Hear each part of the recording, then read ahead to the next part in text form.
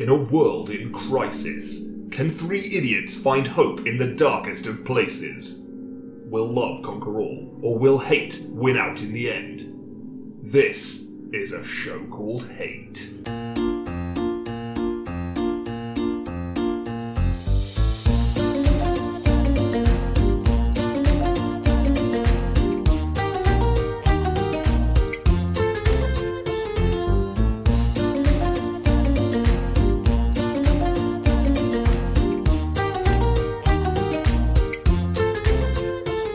Well, hello and welcome to A Show Called Hate, a podcast in which we explore love, hate, and everything in between in search of greater meaning and perhaps a little perspective. I'm John. I'm Nick. I'm Chris. I think it's a testament to the unique, I'd almost say special bond the three of us have cultivated over the years, in that I've been pretty scatterbrained in the last half hour. Like, I've been like, oh, you know, where are my trousers? Where's my beer? Where's my microphone? Completely to the point where I had a hate and a love lined up, and then I forgot them and then I've had to like rediscover them. Oh shit! And then the moment we press record, it doesn't matter. It's just suddenly it's gone. It's all melted away. Suddenly it's gravy. Here we are. Yeah, this is the power of our professionalism, and I think it's something that people just take for granted as listeners. That when they listen to us, they're like, these guys are just so slick and so polished and so well rehearsed all the time. And the truth is that we're not, but we just activate it so purposely, like an instinct, when the mics go live. It's the thing about it is this all sounds ad-libbed, this podcast. Down to the minutest detail. This is scripted. We spend the whole week strategizing, word by word almost, what would be the best thing to say next. Every or anything that sounds like it's not supposed to be there is all scripted. Indeed, and they say it's really hard to work with. Like this pause, for example. This pause here, this sounds like you don't know what you're doing, John, but it's entirely scripted. Yeah, my laugh is scripted as well. Well, they say it's really hard to work with animals, and I have to say that is probably the most challenging thing, because us three, we can be rationalised with, we understand things, but getting Daisy to bark at the right time, exactly. That's very tricky. Getting her to occasionally appear on camera, I know the listener doesn't get to enjoy that, but it affects do. Our performance. Drinking water as well at the right moment is a very hard skill to master. Oh, it is, yeah, and that time, you know, the beer exploded on air. Like, everybody thought that was quite a spontaneous moment, but we went through about 38 cans. Yeah, we were absolutely hammered by the time we got around to that. A lot of the and early that wasn't cans... through drinking. No. That was ambient. That was just in the air. That was like coming through our pores. Yeah, we're like 5 deep before we start recording. Or actually, before we start doing anything on a day, really. I've got really into putting like a small, like little packet of maybe like black tar heroin like under my tongue, like just at the start of each episode. I feel that really kind of slow release. That's what you want. That's probably why the walls melt away. Yeah, that's it. Yeah, because I was actually thinking, because you know, you mentioned like slickness. We've had some varying audio quality over the years. Sure. You know, like that episode that sounded like it was recorded on a TalkBoy FX Plus pen. Yeah. that one we did inside a water tank wasn't very good. No. But it did have a wonderful sense of rising tension throughout the episode. Everyone kept getting flashbacks. There was like a harp playing in the background. But no, I was going to say, I feel like nowadays, even though we're recording remotely, maybe even because we're recording remotely, we got nice audio quality. It's pretty slick. It really is. I feel when we are back in the same room, which isn't too far away, hopefully, it's going to go to shit. I reckon probably we'll have to find a whole new rhythm. I guess like very soon we're going to be able to be outside and together. I wonder if we do an outdoor episode and get some of that ambient. Get some of those birds tweeting. We could do an early morning. A couple of cups of tea. Back in the day, in the before times, Chris Ray and I used to record outdoor episodes. We did. Of the Progenitor podcast. Big Punch Classic. That's and right. I'll be honest with you, John, I don't remember anything we talked about on that podcast. And we must have done about 30 episodes. Yeah, I mean, it didn't have the rigid format, which we've never deviated from. Yeah, I think that was its biggest problem. Yeah, that's the thing. Format is king, as we know on this podcast. And also, like, we learned lessons, or you learned lessons from that. Primarily the fact that you didn't have me on it was a big lesson you learned. And learned to pull it all together for this one. You know, it's just a bump in the road that got us to where we are, and that's fine. The more worrying thing is that this is our A game. this one. Oh God, it's never going to get better than this. Yeah. It's looking so. Yeah, but what a peak it is. I know we said off air, or Nick suggested off air, that we mention the new A Show Called Hate animation that came out, but you said we do it at the end of the episode. I did say that. You ruined it. It's too late now, John. You've done it. I'd like to bring it up now, if only Can't because put that genie back in the bottle, can we? Fucking hell. I can't wait for people to click off. I can't wait for people to click off this to go watch the video and nice not one, come John. back to this. Yeah, nice but no, one, but John. you two have already seen it. You've lived it. You've been there. Hang on, I'm going to go watch it now. But I'm gonna log off this Zoom call and go watch the video. what I wanted to say is like, you know, we've got some lovely, encouraging viewing figures, which are great. A lot of people have clicked like. You know, we've had. Nice. How many likes are there? I didn't even look at that. It's about call it 350. It's 349. Well, I have three. I have. So you're lying. I have 351 friends. So So someone's slacking. So it's John and me. But my point is, the thing I find interesting, and this happened on our previous animation as well. For pretty much uniformly, for every 100 likes, there's one dislike. Is that right? Yeah, which I find I don't mind that people dislike our videos. They are allowed to do that. I just find it fascinating that it's a 1 to 100 ratio on both our videos. There are 3.49 dislikes. A, that sounds like a pretty good fucking ratio in my book. And secondly, I never understand people who click dislike on a YouTube video. Like I never click like on a YouTube video. I don't think I've ever clicked the little thumbs up on a YouTube video, ever, on any video. And I've loved some YouTube videos. Yeah. Oh yeah, So, quite, yeah. To go as far as to click dislike suggests we really pissed them off. I feel like I'm gonna be pleased with the 349 likes, but I'll be like that episode of Frasier where one person didn't like him and he just hunted him down. I just wanted to know what he didn't like about him. Yeah, it's going to kind of weigh on me now. Like who, and again, like as you say, you've got to have such a strong reaction. I think you do, because as I say, there are YouTube videos that I have loved and I haven't clicked the like button, which means even the amount that you can love a YouTube video still sits within that middle ground of not hitting like or dislike. I'm still in that middle ground, and yet these three fucking bastards clearly hated it so much that they left that middle ground and they went down and they went fuck you to the video and they hit that. I feel like these poor, ridiculous people who need our sympathy and a good beating, simply just want to be acknowledged. And here it is. You're but they won't listen. Scum, they probably don't listen to the show. I hate you forever. But there you go. There's your acknowledgement. You got it direct from Chris Ray. It did cross my mind that calling ourselves A Show Called Hate may incorrectly give people the impression that we are an angry, aggressive, belligerent show, which I feel only one of us. Yeah, I feel it's maybe not the case, and we've done a lot of damage control on that. But thank you for undoing it so quickly. We put out a lot of PR fires, haven't we? I guess we should probably say an absolutely massive thank you to Deep Blue Ink, aka Harry, for doing just the most incredible job on the animation. He makes us funny. It's incredible. He does make us. It does. To be fair, it does. I don't remember what we said being that funny. No. To be fair. So well done to Harry, making us look semi-competent at what we proclaim we are good at. What I do love about becoming a cartoon character is that oh my god, you look just more of a rounded person when you're a cartoon. Like, people... I mean, in my case, literally. In your case, literally, yes, very much so. I've got a big round head. You have a big round head. Well, are you happy with the depiction of you? I think... Let's say yes. To be fair, Harry might be listening. No, it's fine. I like that I'm blue because it's Gillingham colours. He probably did that on much. purpose. Yeah, that was entirely. But the first time I saw it, I thought my head looked like a gammon. You don't look like a gammon. You look like a grape more than anything. John, I think you're pink and I'm green. Is that right? No, I'm Nick's red purple. and you're pink. Yeah. Oh, we're different. Okay, You're like a purpley.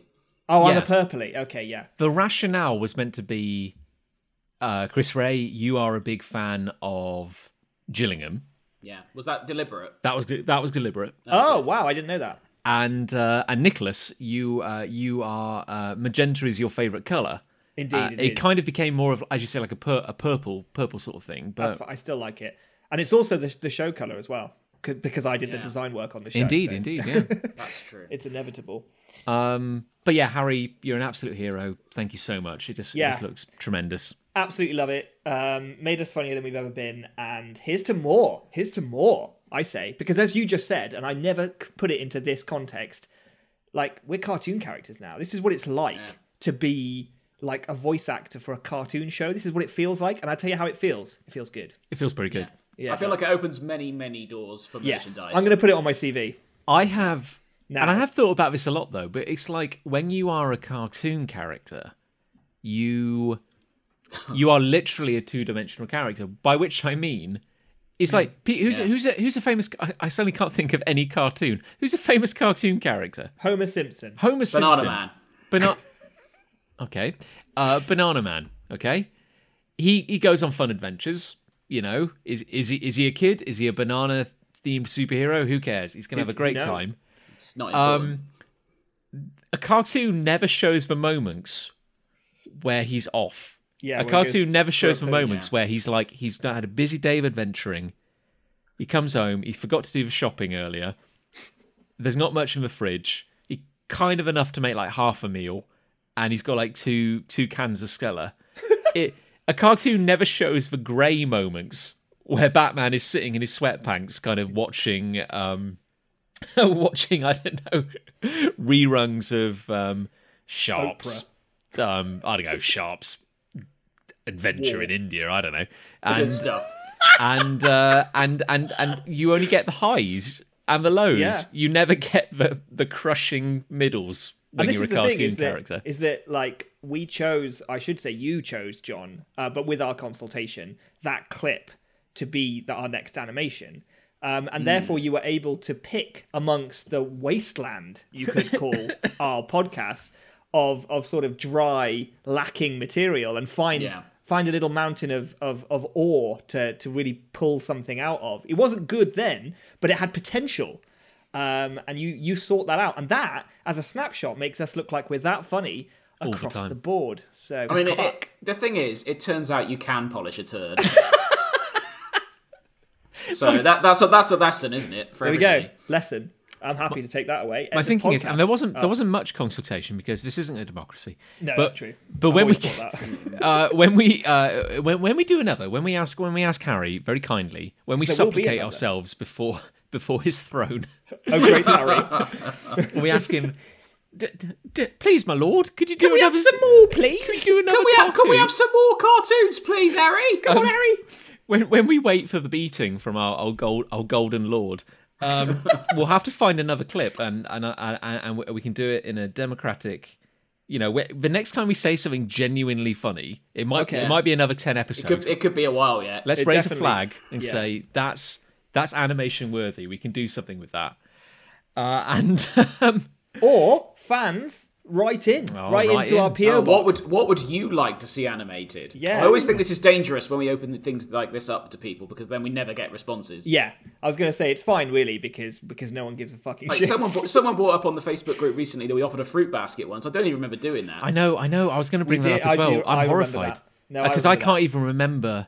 But it's also interesting that nobody entered. The thing is that I'm pretty sure we offered that fruit basket knowing full well that even if people did enter, Yeah. they wouldn't get a fucking fruit basket. I think- so- I mean, I think I'll this- be anything I offer as a prize on this show, you cannot take that to the bank. except for Colgate. For God's sake, do not We- take that to the bank. We kind of, yeah, as you say, we offered it in the full knowledge that our fans, you know, modest community as it is, probably know that we're full of shit and won't ever follow through on something. I think it's very important to establish that we definitely are. Yeah, oh, definitely, yeah. If it was ever in doubt, now please know for certain.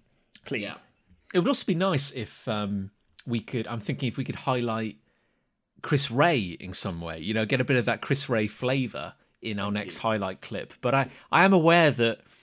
Well, most of what I say isn't that funny. I'd say that most of what you say is funny, but in a kind of like non-animation friendly way. Aggressive. No, I feel like Chris Ray has been the standout star of both our animations, right? Because in the first one, he had the bit where he's like, "That's how you know," and his face got smaller and smaller, which I thought was made my head look even more like a gammon. And in the latest one, he's the one who just says "pork box," like apropos of nothing. I actually came up with that whole thing, and then you just ran with it. Yeah. I was like the carrier, if you like. Yeah. For that joke. Well, you wrote Patient the script. Zero. Yeah. Do you know what's kind of harrowing? And I don't suggest that we look it up now. But after which that means we definitely no, will. so don't look it up now because we've got a podcast to record. But after that amazing animation from Deep Blue Ink came out, I actually went on YouTube and I searched for pork box. Oh my God. And I shit you not, I think there may have been an attempt Brilliant to bring pork box to the world. Wait, about you mean as an 5 actual product? Somebody somewhere, there's a video of it. Oh my God. I think it may have actually existed. I reckon at some point most products you could conceivably come up with have probably existed in some form. But they failed miserably to commercialise. In the comments of our latest animation by Deep Blue Ink called Porkbox, there is a comment from someone saying we have those in England and it's full of dried jerky and dried sausages. And I was like, I don't know about that because we're from England. He's either mistaken or a filthy liar. Yeah, because you're saying because I'm from England and I know everything that's in England, all commercial items that are Listen, available. John, I'm not professing to know every commercial item in England, but what I am professing is that I know every pork-related item in England, okay? I'm just saying, I'm in some very exclusive Facebook groups with other Greg's managers, and I get the first hint. We know what's out there, okay? Well, I know every product I make a joke about, or would-be product. Imagine that. Imagine poor old Harry's gone to all that painstaking effort to make us funny, and then one of the comments is, "We've already got that in England. It's called Pork Box's subscription service. I subscribe to it. I subscribe to it. You're wrong. It already exists." You see, now this is the exact shit I'm talking about because I'm like, let's find a Chris Ray highlight reel that we can turn into comedy, and you have potentially now just taken a new listener, and put them on blast. No, that person's not listening to this. Or that person. No, they're not. They're not. Not anymore. They're not now. That person has gone on and gone, I know, I'll just claim that exists in England because I know this is mostly American audience. And then it makes us look like a bunch of twats. This is what's so funny, though, is because the comment is sort of framed as though we wouldn't know. Like we're an American podcast. Or do they think we're English? Not English. Or pretending to be English? I don't know, but the way it's phrased is like, actually in England, though, we do have pork box. Imagine if we were putting these voices on. I mean, it'd be a hell of a grift. Of all the voices I could choose, though, this one... I wouldn't. I listen to myself back and I think, good God. What a shame. Oh, yeah, and, here's me borderline... The reason, I speak quite differently when I'm doing a podcast, because I do, I try to do, the kind of BBC Queen's English kind of pronunciation, because I'm aware that in any other scenario... I talk like I've got a fork in my mouth because I have the remnants of a weird speech impediment from when I was a kid. I don't know. I don't think you sound that different on a podcast from reality. Thank you, Nicholas. That's very kind of you. In my head, I sound like an English Johnny Bravo. But then when I listen to it back, I sound like Jimmy Cranky or something. That's how our fans describe you as an English Johnny. When you started talking, I know you said Johnny Bravo. My head went to Johnny English, so I thought you said I sound like an English Johnny English. Rowan Atkinson's got a nice voice. Yeah. What? We've got. Well, not when he's being Mr. Bean, John. Silly. Anyway. Sorry, I was having a sip. That's normally the point where I would say I would fill the dead air, but does anybody have a hate? See that bark there? The dog just barked. That's all completely scripted. Yeah. Oh yeah, there's a producer off camera with a stick. People might think I'm just sitting in the lounge recording an episode, and then the dog barks because someone's come to the door. That was scripted. Don't worry about that. I just love the fact that there's other shows out there, and maybe they're more professional, maybe they're funnier, maybe they have a bigger audience, maybe they earn more, maybe their equipment is better. Stop. Maybe they have more respect. Stop. I've lost sight of what we're doing now. Oh God, yeah. Sorry, I'm just too busy crying. But there are a few shows where you would get this kind of honesty, this kind of like raw background.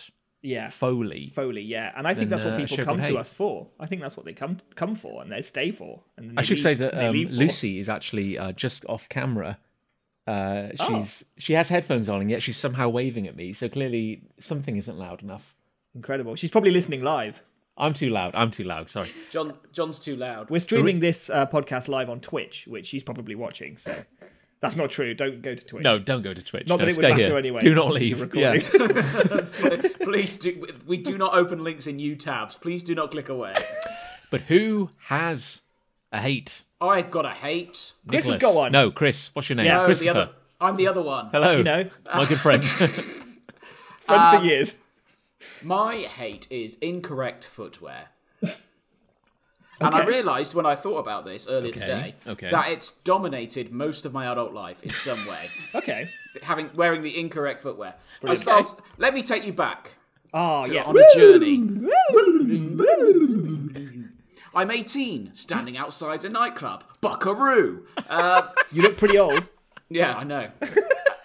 And do you remember that phase everyone went through as a teenager where you think you've got to wear basically your school shoes to get into a nightclub? AKA the only...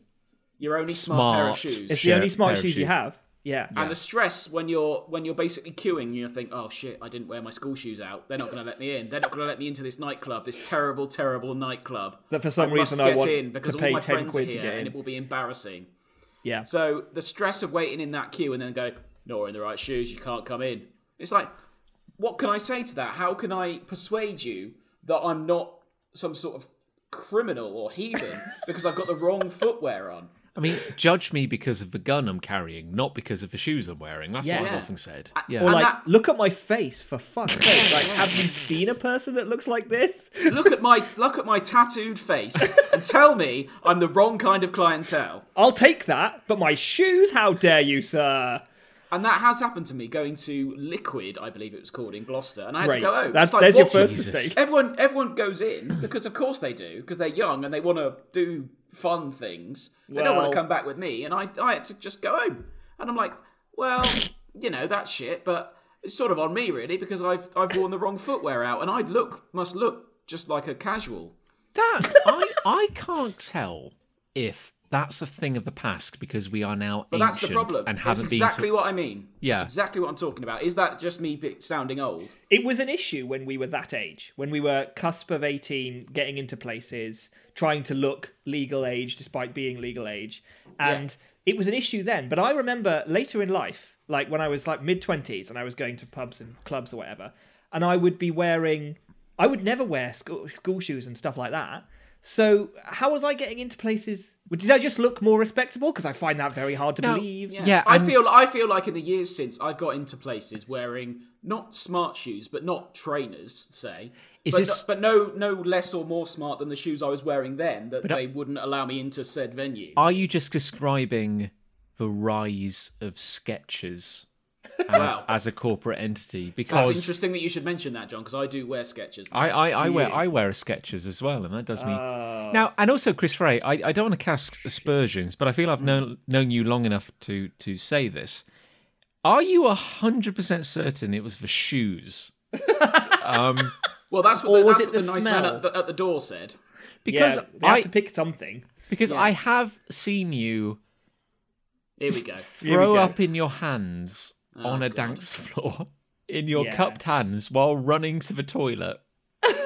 I think you've got me confused with someone else, John. And I've also seen you get turned away from a nightclub for being so drunk I don't know what they imagined would happen. They'd probably have to have an ambulance on speed dial. This brings me to a night we shared in Edinburgh where I tried to get into a nightclub and I was basically told, you can't come in, you're too drunk. This is, I think, what you're talking about. I believe it is that incident, yes. And my answer to that was, you're being too vague. You need to be more specific about why I can't come in. They were like, you're too drunk. I was like, you're not being specific enough. You need to tell me why I can't come in. And he argued with them for 4 hours. I was there, yeah. And then I went home, and then I went back to where we were staying, and I ate a chippy, which I'm still not sure to this day was mine. Yeah, because you did say, you told me afterwards that you did kind of teleport home. Like you have absolutely no memory of how... There is like a scene missing in a silent movie sort of thing, yeah. Yeah. I honestly thought I was going to die the following morning. That's maybe one of the drunkest I've ever been in my life. Well, no, because we had to check out. We were in a hostel. We had to I remember. We had to flee the city. Yeah, I remember you waking me up and just like, my eye... Oh, God, good God. What fun that was. I miss it. Do you? What a fun time it was. Do you think... Go on. We should, like, post-lockdown, being able to go out and have some drinks. Do you think we should fucking go? Like, we should seriously go. Like, hit the big time. Do you think we should? The trouble with that is, and the answer in short is yes. Well, you do it every Saturday. The trouble with it is we'll be asleep by 9:30. Yeah, we will. Yes, we will. But like, we will go so big that we'll all just want to go home by 9:30. I'm kind of okay with that though. Like, the thing is that before lockdown, like, there was nothing I wanted less than that ever again. Like, that was my mid-20s, my teens. That was all over with. I know done, it was a dark time. But now I want to just go. You know, now I just want to fucking. I love the energy you're bringing to the table here, the ambition, because I love the idea. It's almost like we're booking a flight to Dignitas. It's like we're saying, okay, guys, we're setting the date. We're planning we're putting a flag in the ground. Yeah. This is it, guys. We can do this. Blaze of glory, we're doing it. We can chug the fuck-a-lug and we can just get gone. We can just fuck it up. Let's do it. The problem is, the thing is, beyond the whole falling asleep thing, I remember the last time, like, I deliberately said, let's go. And it was at a wedding. It was at my friend's wedding before I'd met Liz.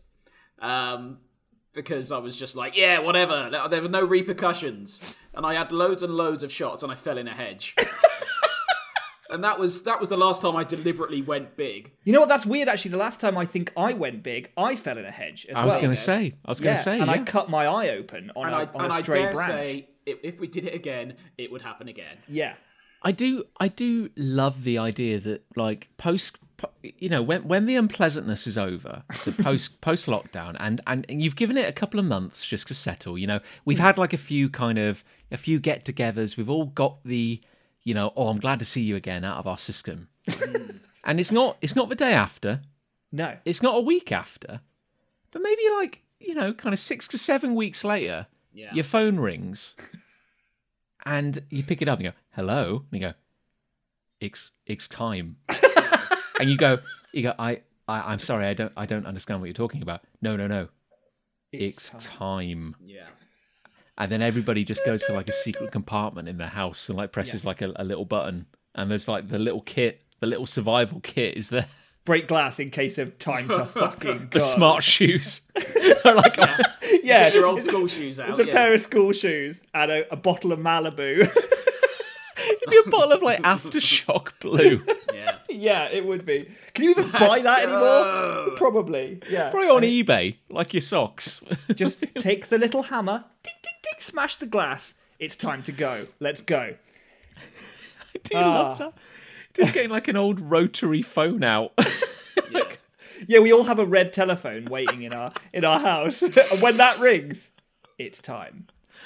It just says on the glass, break in case of party. Right, the thing, returning. Sorry, to tell us more about the shoes. Situation. Oh, sure, I've actually talked someone into a club despite wearing the wrong footwear before.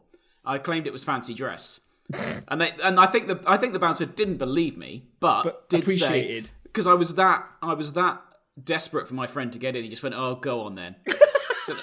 So let me in. So that was my first experience really with incorrect footwear. I also had it when playing football. I was wearing the wrong trainers, and I attempted a back heel, which is a maneuver in football, and I got my foot caught in the turf, and what my were you knee wearing? blew up. Oh, I think it was probably like Stilts. school-esque shoes again. Oh, what? For Like football?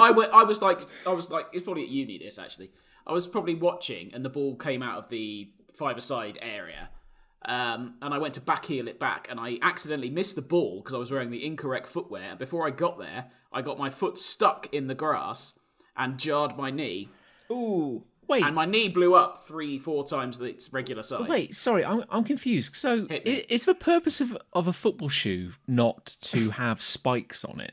No, not necessarily. It depends what surface you're playing on, John. Well, okay, but you're playing on John. grass. You So just R5, said. yeah, on grass. Yeah, well, no, I was on the grass. Yes. What happens on the five-a-side pitches, where I went to uni anyway, in Stoke, there was AstroTurf. I see. Right. So you don't need spikes or studs, as they're called, on AstroTurf. You just need slightly bladed shoes. Okay. But I was there watching. I think my group of friends or another team perhaps, because I played for a couple of five-a-side teams at uni. Of course you did. Of course I did. Why not? What a hero. I was terrible in both of them.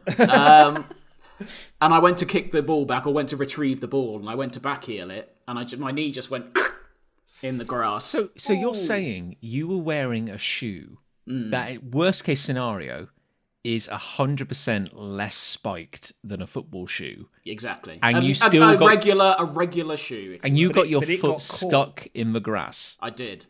Whereas How? you'd think a bladed or a spiked Thank shoe you. would catch more than a school shoe. Well, I don't know. Maybe it had a big heel on it. I don't know.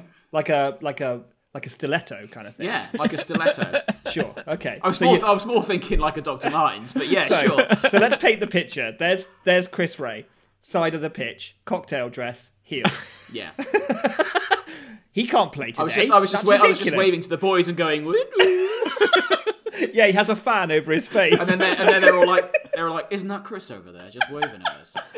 And they were like, "No, I don't think so." It's Christabel, he says Hello? weirdly.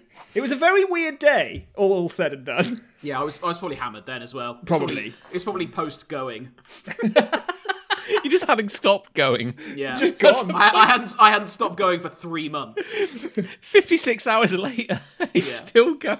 56 hours later, I'm wearing someone else's clothes and demeaning someone else's personality. What other scenarios then? Well, what it's other sort- there's- scenarios? I'm constantly these days wearing the incorrect footwear, and it drives me potty.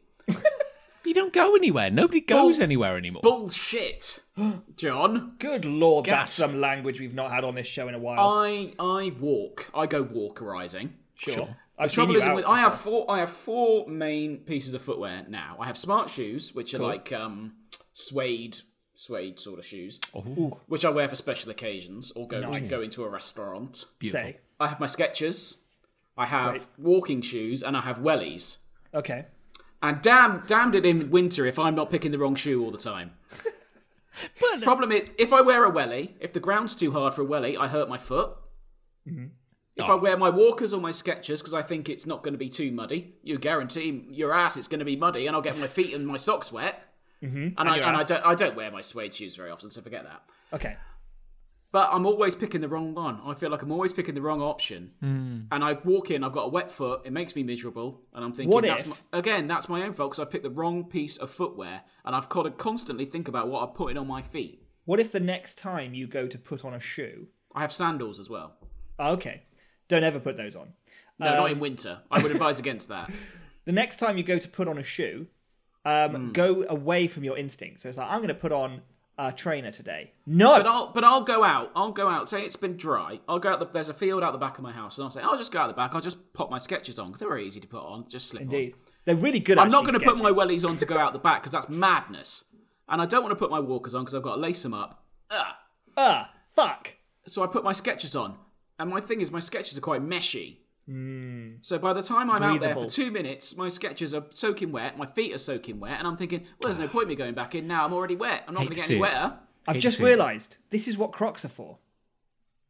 But then water would get in Crocs. Yeah, but you wear them with bare feet anyway, so it doesn't matter. it doesn't matter. Once it's in, You chuck Or a if Croc I'm already on. wearing socks, then I've got to take my socks off to put the Crocs on. It's a minefield.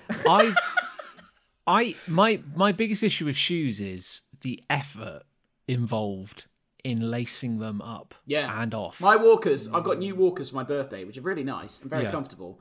But except my Skechers and my wellies, I just pop them on easy. Yeah. I'm putting my walkers on, which I am quite a lot at the moment because it's quite dry. Spring is sprung. It has. And I'm putting my walkers on a bit more, and that's fine. But over winter, it's a bloody nightmare knowing which shoe to put on. I've reached a point in my life where I actually strongly wish I owned a kind of hard-soled slipper. Not because that might hurt your foot. Well, no, but right, okay. The ball of your foot is surprisingly susceptible to bruising. Don't tell me. The side of my foot hurts all the time. No, the ball, John, the ball. What's the ball? That's the ball front of your bit. foot. The front Is that bit. the front bit? That's front bit by your toes. The ball. Yeah. I always get this one confused. That looks like a ball. Heel and the ball. Heels at the back. Yeah, heels at the back, yeah. balls at the front. Back heel, like when I did with that football and I hurt my knee. Yes. Okay. No, but my point is, So I was wearing the wrong shoe. You see. There are times in my life where popping out the back door into the yard is very desirable. You know, go put something in the bin quickly. I don't want to put the shoes on. Are you walking over grass for that? No. Well, that's all right then. Yeah, well, if it's wet concrete, you know, or there's gravel. Wet concrete because it's not gonna go above the arch of your foot. I have a hard-soled slipper. I'm wearing them right now. Very comfortable slipper. Fleece entirely interior, but the bottom is a soft rubber, but hard enough to create support. And I can pop out onto our drive out the front or on the patio out the back with no worries. That sounds ideal. That sounds like you've thought that through. It's a dream, isn't it? Because the convenient, you know, oh gosh, I've only got to walk to the end of the drive. That's not worth putting a proper shoe on. I'm not going to grab my moccasins to go if your 12 slipper, feet.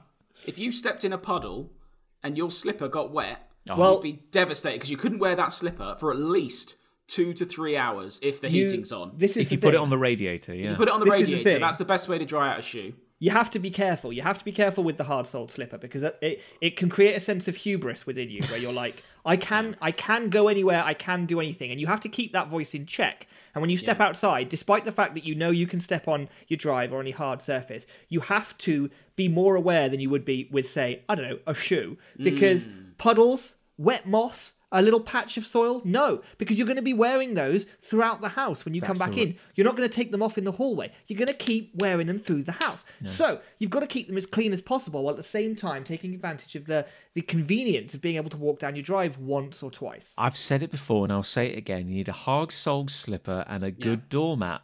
And good then doormat. you're king of the world. You are eventually the king of the world. those slippers will wear down. Those next pair of slippers will wear down, and Oh, you'll they think, will. "Oh, I wish I hadn't worn slippers out that morning in particular, and I would have at least one more go with these slippers." What? Just one more day? And just then you've got to go on give me- Amazon and go through that whole rigmarole of choosing another slipper. It's very, very important to pick the right footwear for the right occasion. I have seen there's been dewy outside in the morning before. And I've thought, oh, fuck it, I'll just put my Skechers on. I've gone out 5 minutes, soaking wet. I've thought, oh, what an idiot. You're clearly more of an off-roader, being a dog owner, than the rest of us. Like, I'm more of a pavement man nowadays. You need a better trainer. You need an in-between. You need a trainer that sits between your very, very I've susceptible got my walkers, Skechers. you see. I've got my walkers. But you don't and they're like fine those. for general walking now. I don't need my wellies now until the winter. But if I go up Cheltenham Racecourse, say, I've been going up there, and I've been going up there with my old walkers on, and the puddles have been far too deep, and it's been very, very boggy, you see. I've thought, I should have worn my wellies. And then I wear my wellies, and the ground's got harder, and I hurt the ball of my foot. What? Oh, God. Hate to see it. How about this? How about this? Insoles in your Wellingtons. Yeah, but that's another process, isn't it? But you only do it once. Buying something to help my shoe. I once had to wear wellies for a whole festival. Like, I think it was Glastonbury or something like that. And wellies are very, very uncomfortable because there's no support. They're very hard on the feet. Are. And after a day of realising, A, I'm going to have to wear these the whole time, and B, I'm in a lot of pain, I went to a stand at the festival and I bought some very, very comfy, squishy memory foam insoles, put them in the wellies. Oh, I could wear wellies all day, didn't have to worry about mud, didn't have to worry about rain, wet, nothing. And I was comfy. It was like I was walking on a yoga mat. I was walking on a cloud. It was amazing. The best shoe-related decision I ever made was, that was mine. When Liz and I went to America for 2 weeks. Ooh. And we went to New York, we went to Seattle, and we did to San Francisco. So obviously we do a lot of walking. And my feet were hurting quite a lot beforehand. And Liz said to me, well, why don't you get some Skechers? And I went, Skechers? We're not sponsored by Skechers. And I went to her, I went, Skechers? Aren't they just for mash? casual wear at a fancy do? And she goes, why no? You can wear your Skechers anywhere. This sounds like a real conversation. This is exactly how it went, I promise. And Liz said, let's go get some with memory foam. And I've got the ones I had to throw them out because I put them in the wash. I'll tell you that later. I got them and they were great. And my feet didn't hurt the whole time we were in America. And we walked around quite a lot. And that was the best shoe-related decision I ever made. And then, when we got back, I put them in the washing machine. And I tumble dried them, and they shrunk, and it was a disaster. And I had to do it all over again. What were we talking about? I feel we met. I feel like we spoke about this in the last episode or so. But I had a pair of walking shoes that I wore continuously for 4 or 5 weeks when I was in Peru, and then they dissolved. Yeah, Yes. the sweat turned into uric acid, and it burnt my eyes to look at them. That's what happened. That sounds like a joke, but it actually did. Nick's slippers eventually will turn into acid and burn his feet off. The thing is, That's not what happened at all. I've been blessed with quite powerful, kind of hobbit-like feet. Powerful. Yeah, where I'm quite comfortable going barefooted, or most of the year wearing a loose-fitting sandal. But in the morning, because I don't own a hard-soled slipper, I do occasionally nip out to the bins barefooted, and if I get a wet, gravelly foot, madness. So, I rely on a good doormat to bring me back, to save me. I've heard a lot of talk of the benefits of going barefoot wherever possible, because this is what our ancestors did. This is how they traipsed the land, and we've become very soft and very disconnected from nature with our shoes, as we call them. And I have a friend who has an Instagram account, and he's actually kind of got a massive following. He's kind of an influencer for like feral living, as he calls it. And How come he's on Instagram then? Well, this is it, isn't it? This is it. If you're going to sell, his phone's made of like wood and berries. Oh, okay, that's fine. Like they were in the olden days. Like they were in the Stone Age. If you're about to tell me that your friend is big in the natural footwear community, shall we say, I would come back to you and say, is your friend big on Instagram because there is a foot fetish community out there which has discovered his naturist foot lifestyle? Maybe, because he's like this big, sexy, hunky man, right? Yeah. And all of his pictures are like him in the wild in a forest. He's got an axe over his shoulder and like a tree trunk under his other arm, like this. And he's got his shaved head and he's covered in like these sort of Nordic tattoos. Like, I'm seriously, this is not a joke. Like, this is exactly what he's like. So, okay, he's like a wild woodsman. So all his posts are like, him barefooted in the woods, axe on shoulder, and he's like, busy day down at the log cabin, need to do a bit of repair work, gotta work on the wattle and daub, but this is what it's all about, rugged goals, hashtag. Yeah. The reality is those photos were probably all taken in the same shoot. And he was out there for one day. And then that gets like 1,400 likes. And every comment is just like, oh, show us your feet, daddy. We can't, you crop them out again. This isn't how I thought my conversation about shoes would go. I don't. Well, and yet here we are. Here we are. Talking about By the way, wild man's feet. Don't get a pedicure if your feet are horrible. Which mine are. The shame, you mean? I've got very hard heels. Okay, but surely a pedicure is going to help that. Well, it is, but it's also very embarrassing when they're literally scraping your foot and it's making the most god-awful sound. Wait, have you had a pedicure? Sure have. My feet are honestly so beautiful. I've never had my feet are disgusting. To be honest, Absolutely John, disgusting. You joke about the foot thing on Instagram, but you could start an account. It could just be called John's Feet, and I think you'd probably get more interest than your current Instagram account. Hashtag feet of Instagram. Someone told me the other day that if you want to really engage with Instagram, you need to show them that you're an active user, that you need to like 100 posts a day. Oh, God.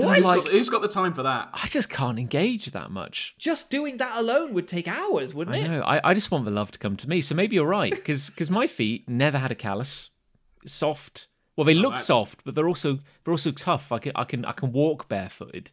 I've got prehensile toes. I feel like now definitely been making all the wrong decisions with regards to footwear. And I need to really have some me time about this. Yeah. My feet Consider what to do better. My feet just never come out. I don't like having my feet out. I don't like people seeing my feet. So they're a rare beast. But because they're always encapsulated in something, whether it be a slipper, a sock, a shoe, a trainer, whatever, the result is the skin is like super, super soft. It's like it's impossibly so. It doesn't feel like a human being. Like there's something wrong. It's transparent. You can see the muscles and the veins inside. And when I'd done, I was doing like training for my gold Duke of Edinburgh award back in the day. And we did like weird flex again. Did like a 5-day walk across Snowdonia, and my feet were wet for Trench like foot. 5 days constantly. Oh my god! And the That's disgusting. itching, like it was like I basically had trench foot. Like the itching was astonishing, and when you peel those shoes off, like you talk about, Nick, like your feet being like soft and wrinkly, and but mine were like just white and like crinkled.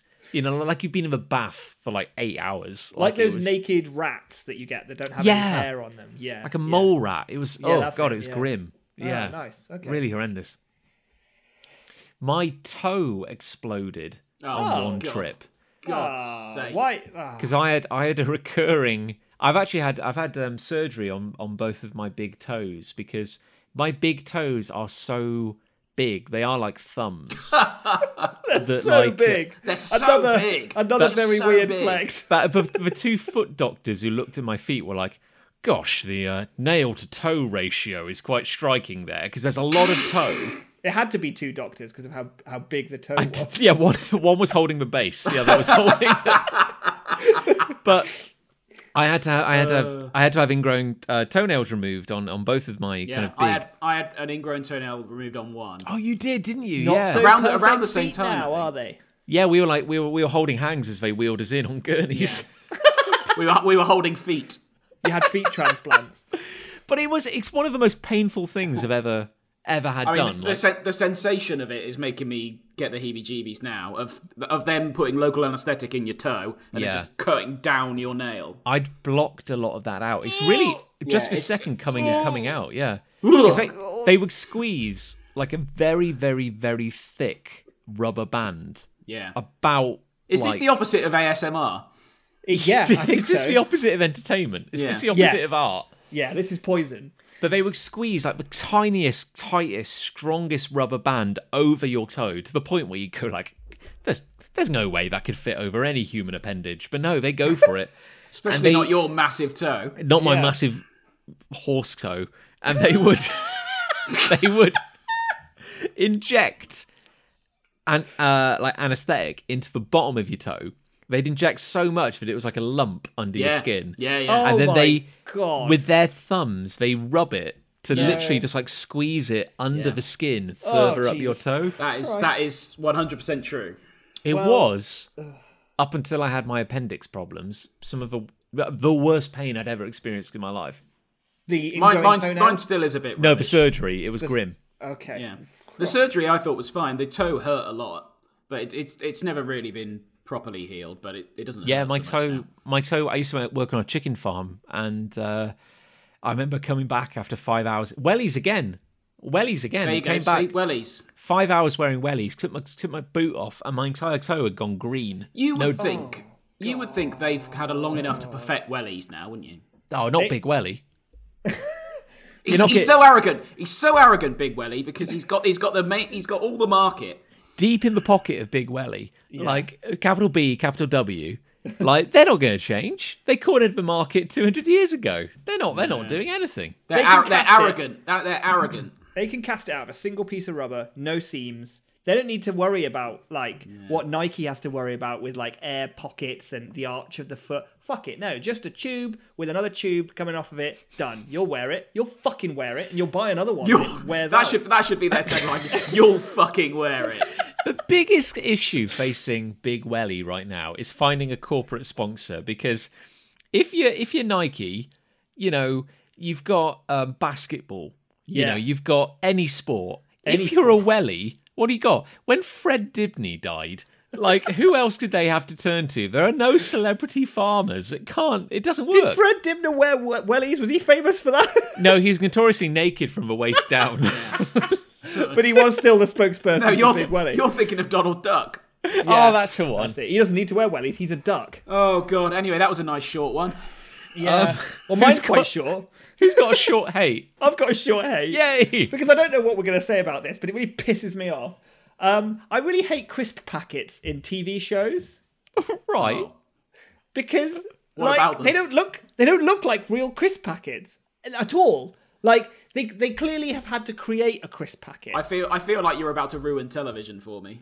Seriously, the next time you're watching a show, probably a sitcom, because that's likely where this will show up, have a look at the crisp packet because they're very upright. They're very perfect. They're never crinkled, are they? They never crinkle. They're And I always think the reason perfectly is smooth. I think the prop guy had to print it on 2 sheets of A4 paper and then just like glue the 2 halves together around the edge. And it makes this sort of like cup or jiffy bag rather than an actual crisp packet. And it just takes me out of the show every time. I'm like, crisp packets never look like that. Fuck off. I've never. I appreciate that you've noticed it because I like noticing things like this, but it is definitely going to ruin television for me forever. I totally get what you're saying because it's like the producers have an arrangement with, say, Doritos, where Doritos will mail them like 2 sheets Yeah, of from the artwork. roll when they're when they're printing the packages, and you just got to glue them together. Yeah, and it's like, and I think often the reason is because either it is a Doritos, for example, and they want it to be very clear that you can see it's Doritos, so it can't be crunkled or crinkled up or anything, or it's like an in-universe made-up crisp, which is the case that I'm actually referencing in a show I'm watching at the moment, where they had a fake brand, and the whole joke was about the name and the brand of the crisp, and it's like they had to create their own crisp packet, and like, how do you make your own crisp packet? Like, even a prop guy, the wizard of magical items who can make anything behind the scenes, he made a car travel through time. Can he make a crisp packet? Apparently not. Because if I had to do that, I would. I'm picturing like 2 sheets of A4 paper from my printer with like a Stapled down low the edge. quality JPEG and then just like stapled around the edge. Yeah, with an opening at the top, and you just fill it with quavers or something, and they're like, that'll do. That's what happens. This actually, it's funny you mentioned that, like, in this show you're watching, it's kind of like it's off-brand, like it's not real because they don't want to.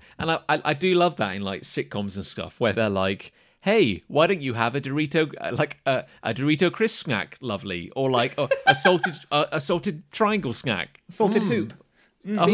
Beyond advertising, has there ever been any requirement for a crisp to be in a television show, like narratively?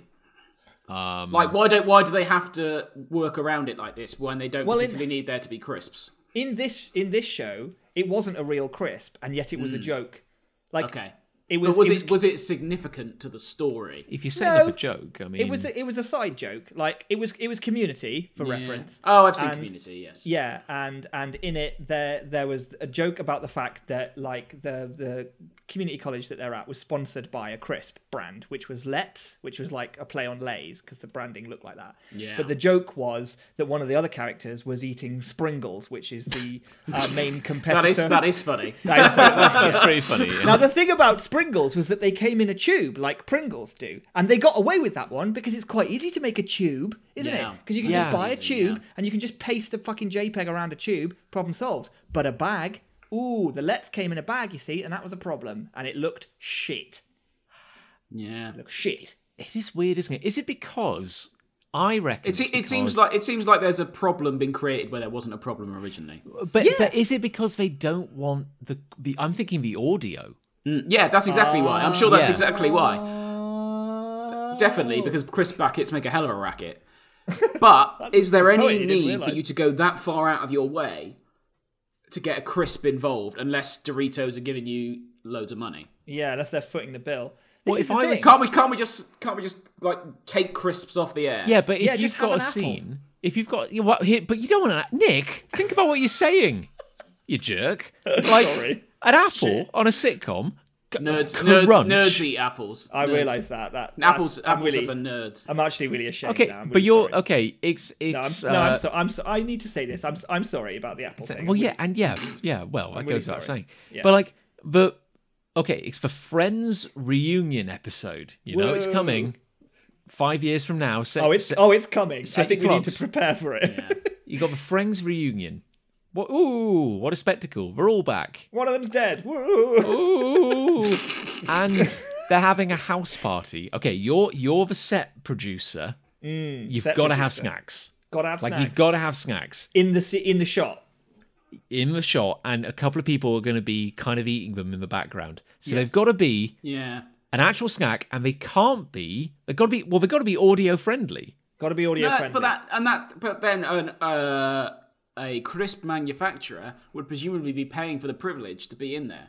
Well, maybe not though. Well, Maybe that's different. maybe it's avoiding the In a Friends reunion, I mean, I would pay a lot of money to have a show called Hate on someone's iPod. Or do people still listen to iPods? Hey, Chandler. No. What are you listening to? Hey Chandler, what are you Hey eating? Chandler, what is that on your audio MP3 device? Hey Well, they Chandler. can't say they haven't got the rights for They haven't got the rights for iPod. but they got the rights for a show called Hate. And you'll be like, hey.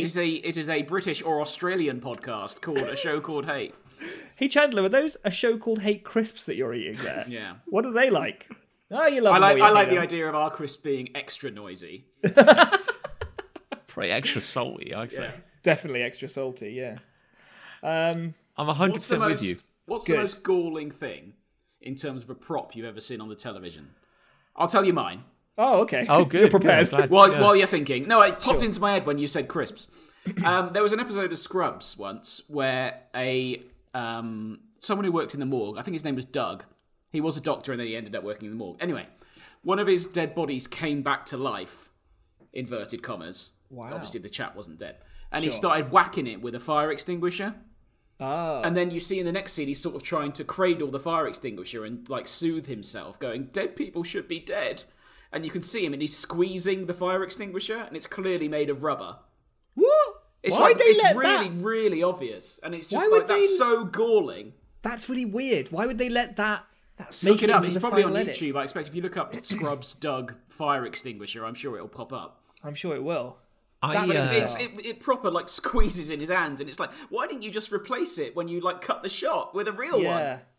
one? I used to quite like watching Law and Order, like back when we had when we had regular TV in our house, and apparently when it reached, because it's been running for like 20 years, when it reached syndication and was just endlessly on, Coca-Cola and other companies would pay.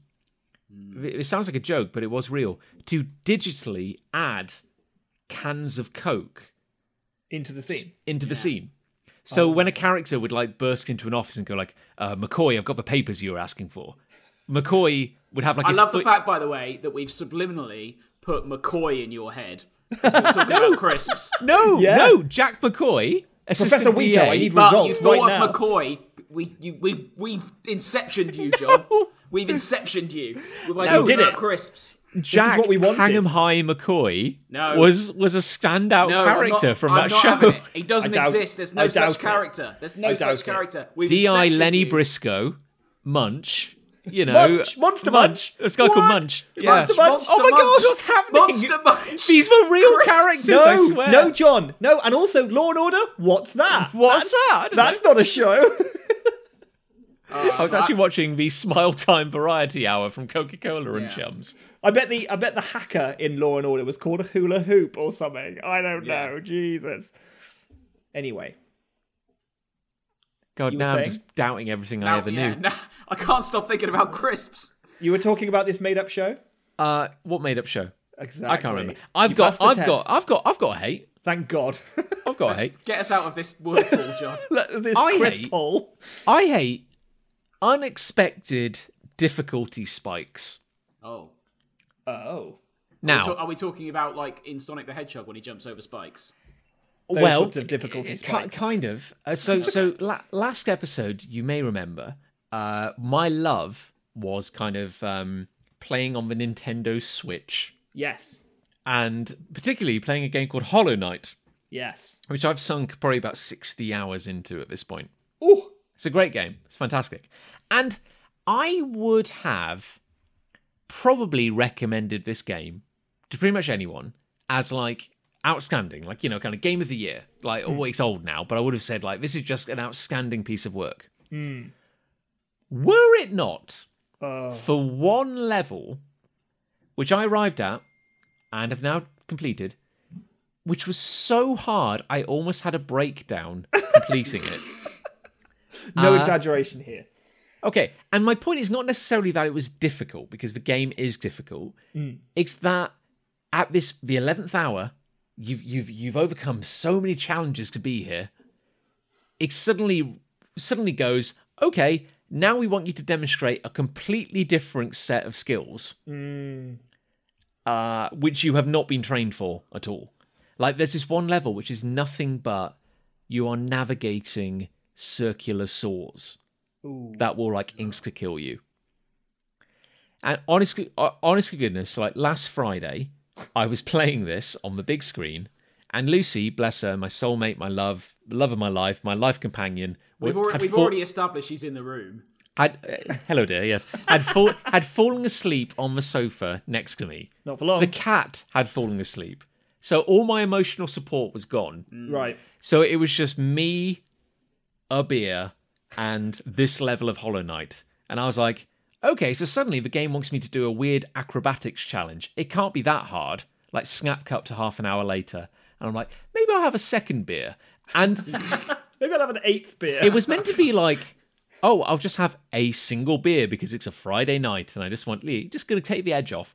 I ended up having 3 beers. I know that's quite extravagant. One of which was like an 8%er. And I was honestly having a kind of existential crisis about how hard this was.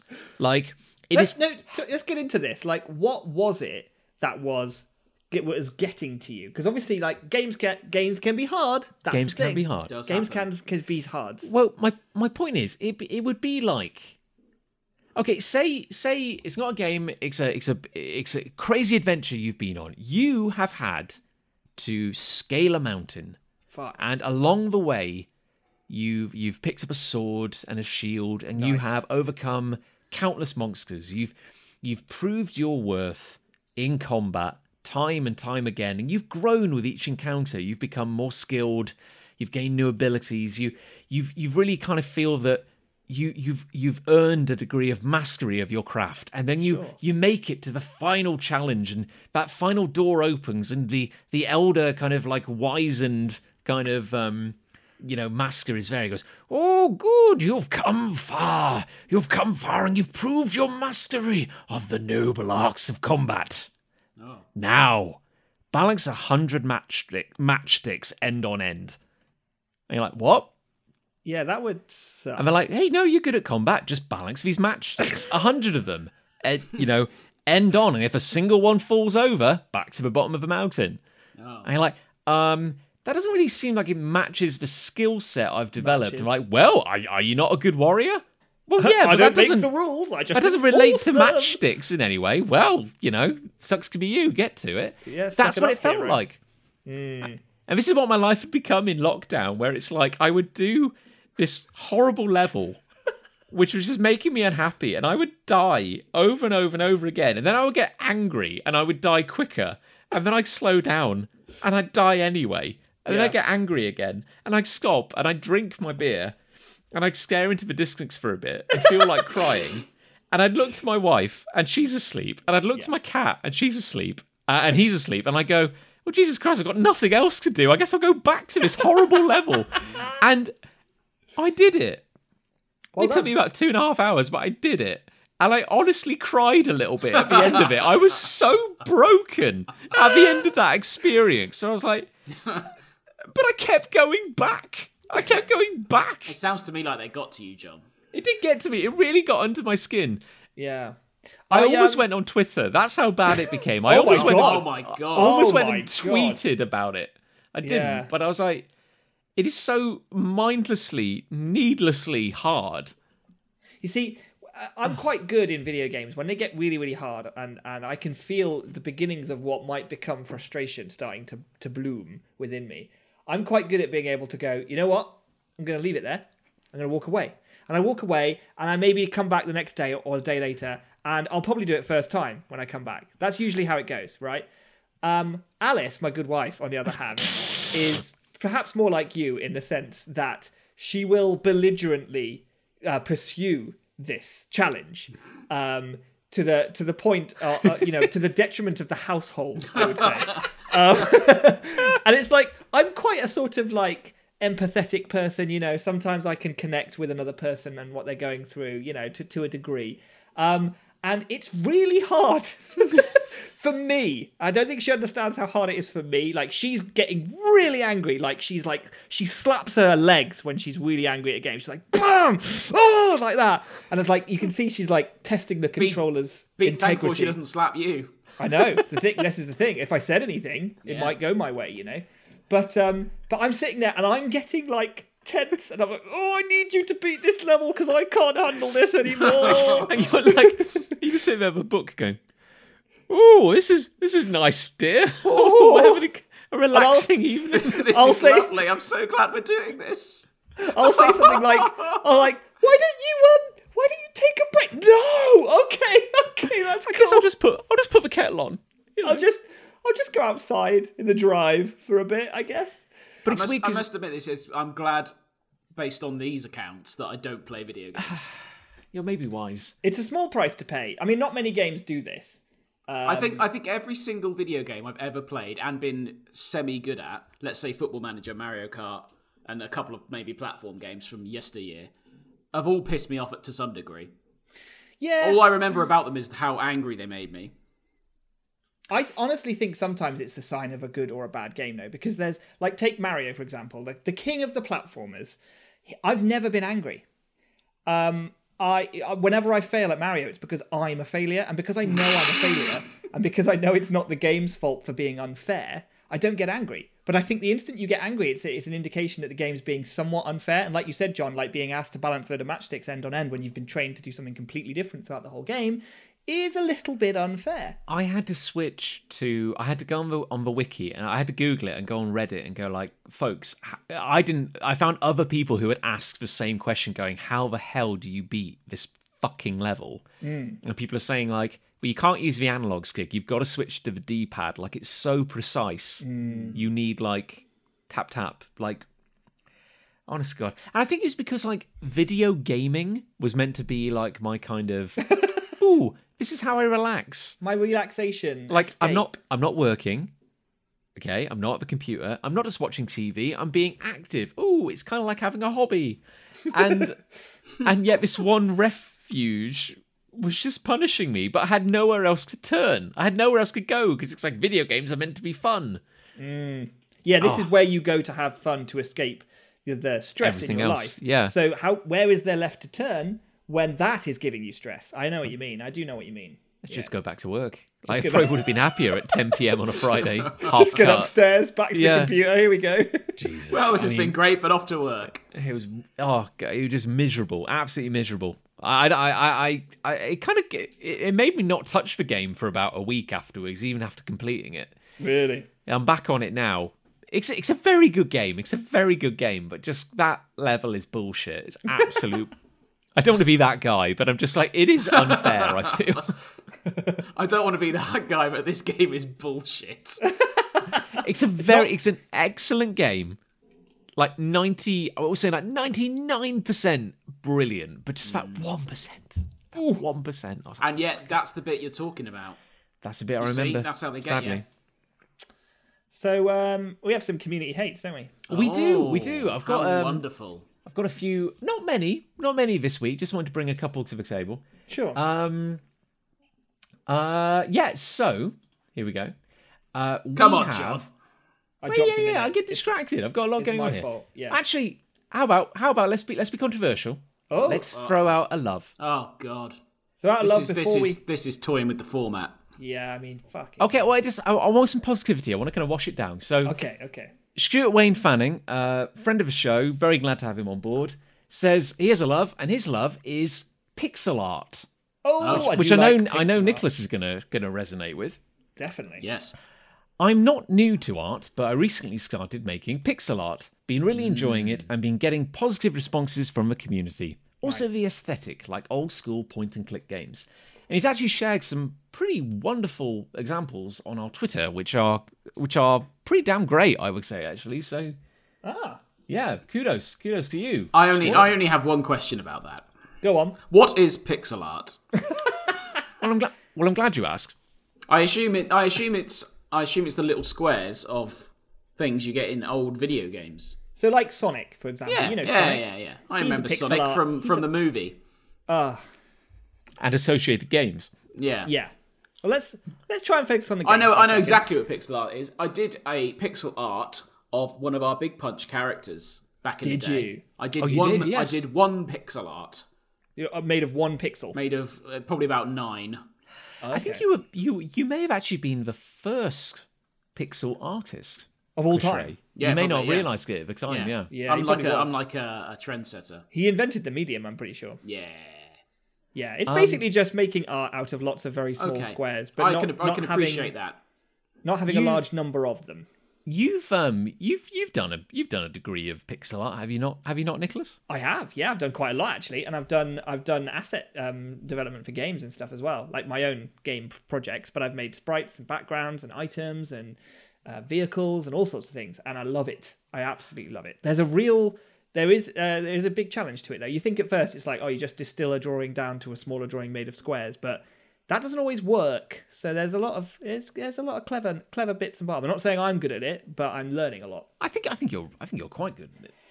I'm quite good. I'll take that. It's all right. Yeah. What would how small can you go when it comes to pixel art? It tends to be you have to think of grids of squares. So generally the smaller sprites. Slow down. Sorry, What's a square? A square. Let's start with the definition of a square. That's a crisp. That's a take crisp John as well. Locke, for example. A square is a crisp. Hi, I'm here. I was trying to intimate that you were a square, which was mean. I understand that now, and I take it back. But they are crisps. They are crisps. You're right there, Crisp Ray. Crisp Ray. I'm inceptioning you. I'm working. inceptioning you. But yeah, they tend to be in grids. So 8x8, 16x16, 32x32 tends to be the sort of different resolutions you would operate at to create sprites for video games, which tends to be the basis for pixel art. Yeah. Well, I think we can all say. The thing is, there's no way of being. There's no way. I want to be encouraging, but there's no way of being encouraging without sounding a little condescending. Like I want to be like, Just go for it. Stuart, you're doing really well. You're doing a great. Stuart, and then ruffle his hair a bit. Yeah, and then go, Stuart. Your little square drawings. They look really good, Stuart. They look really pretty. What are they? They're good. They're great. I think it's very good for a first try. I've not seen them. I'm sure they're wonderful. He's done like 50 of them. But genuinely, they are actually pretty damn good. I've got to say. So I'm going to check them out. They sound ace. Kudos to you for being far too good for us. Way too good for us as a fan. That's a fact. Anyway, so we got a couple of community hates because that's really what we're all about. Andrew writes, controversial one, so preparing for the backlash. Oh, here we go. But Almighty, here we go. I think I hate the career of Tom Hardy. And he's ducking for cover. I don't know if I have any strong feelings about Tom Hardy. I can't say I have any strong feelings about Tom Hardy. I'm currently watching his new film, Capone, and once again he's turning in a performance like a cartoon. Just like he did in The Dark Knight Rises, Dunkirk, That's true. Mad Max, Venom, Legend, The Revenant, Lawless. This is a lot of movies. In none of these films does he come close to resembling an actual human being, yet people still heap praise on him. He's a great actor, but Inception was a long time ago, and I'm bored of his shtick. And for that, I'm sorry. Yeah, I mean, I feel like any Tom Hardy film I've watched has not been because of Tom Hardy. No. Like, he was in Inception, and he was in that, fine. He was in Dunkirk, fine. What else was he in? I've not seen the Dunkirk. Mad Max. I saw that, but he wasn't. I didn't watch it for him. I've not watched Venom. I've not watched the Batman film he was in.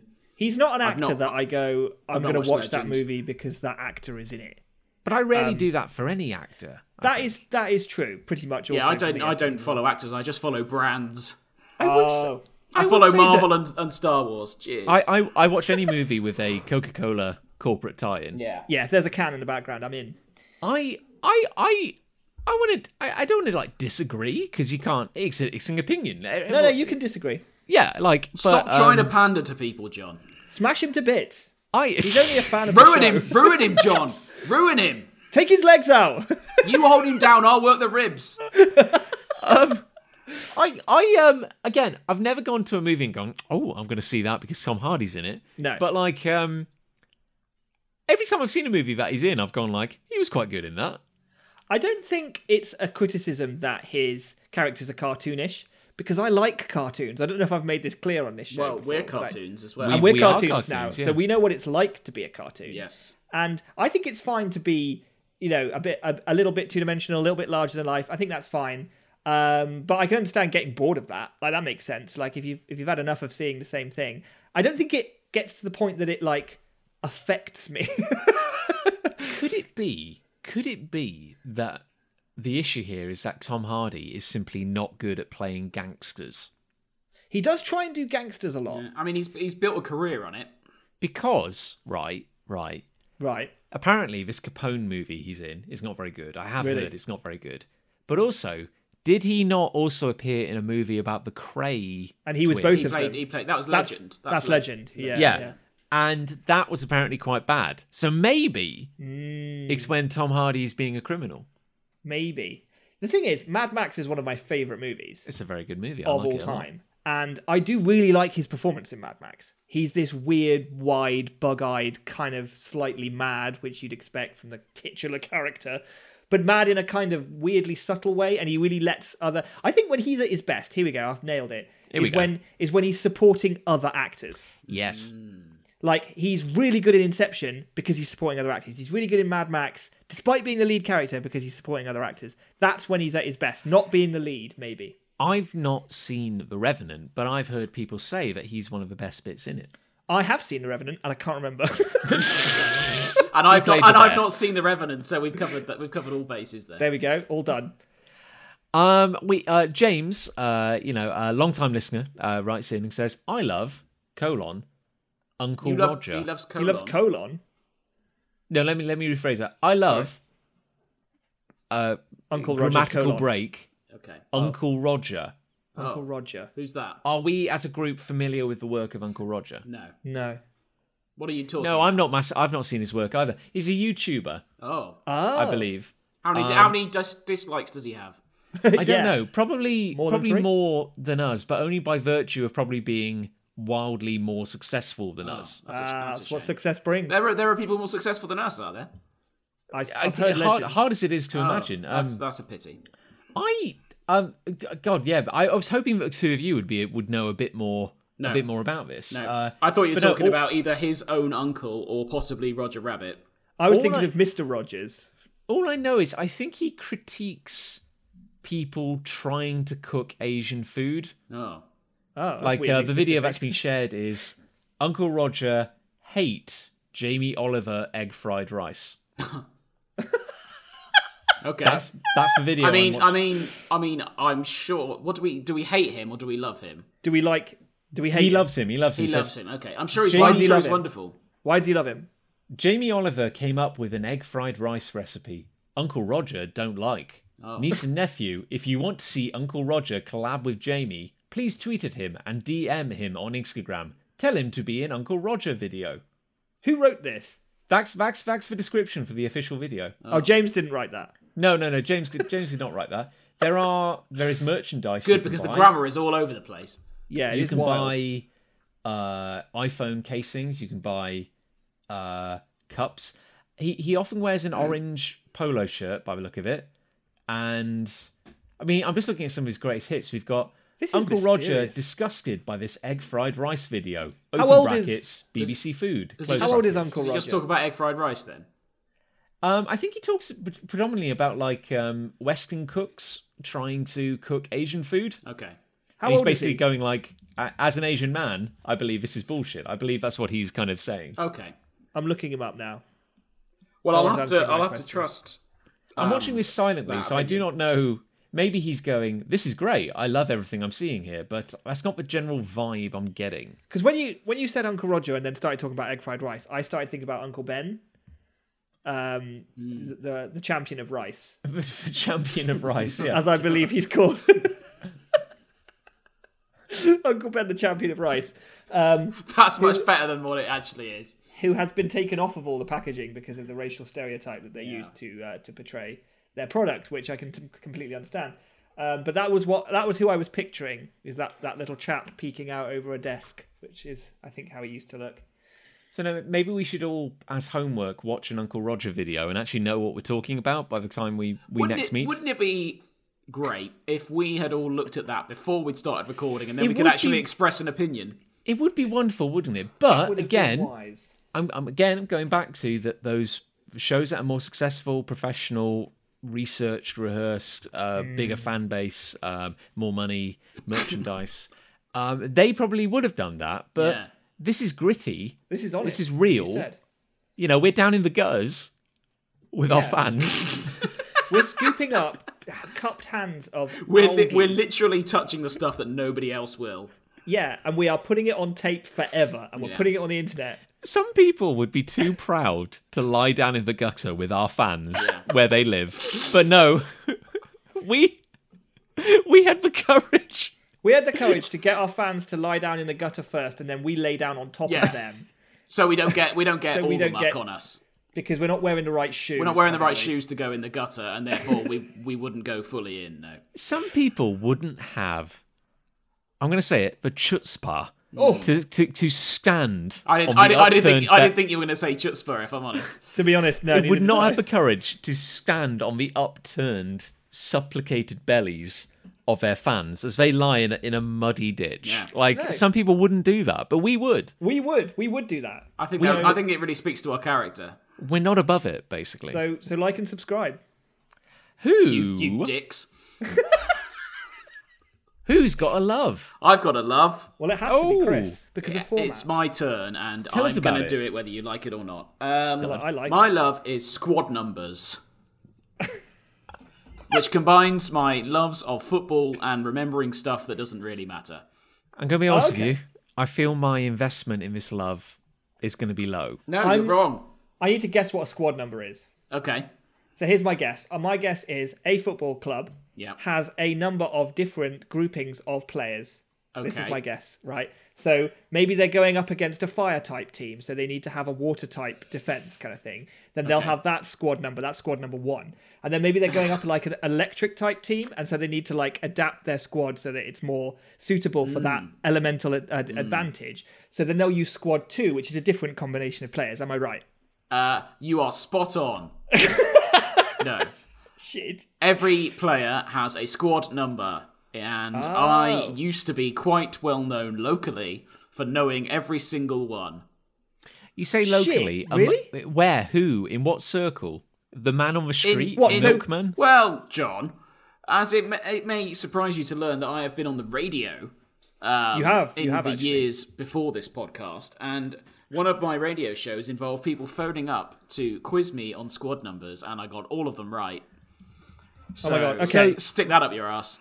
This is literally just the number on a player's shirt. Correct. I'm gonna test you. Well, I don't know them all now. Well, here's a question for you. But you can test me. I might know some. Okay. Chris Ray. Nicholas. I have to get this straight first. Sorry, before you quiz him. Chris Ray. There are 11 players on a team, are there not? Correct. Very good. So surely they are just numbered 1 to 11. They used to be in the past, and then the commercialization hit. And all the players have now got registered squad numbers, and people can get their name and number on their backs of their shirts for extra income and the like. And I'm sure there are administration procedures that benefit. Wait, sorry, whose number? Well, whose number? Name a famous football player, and I'll tell you.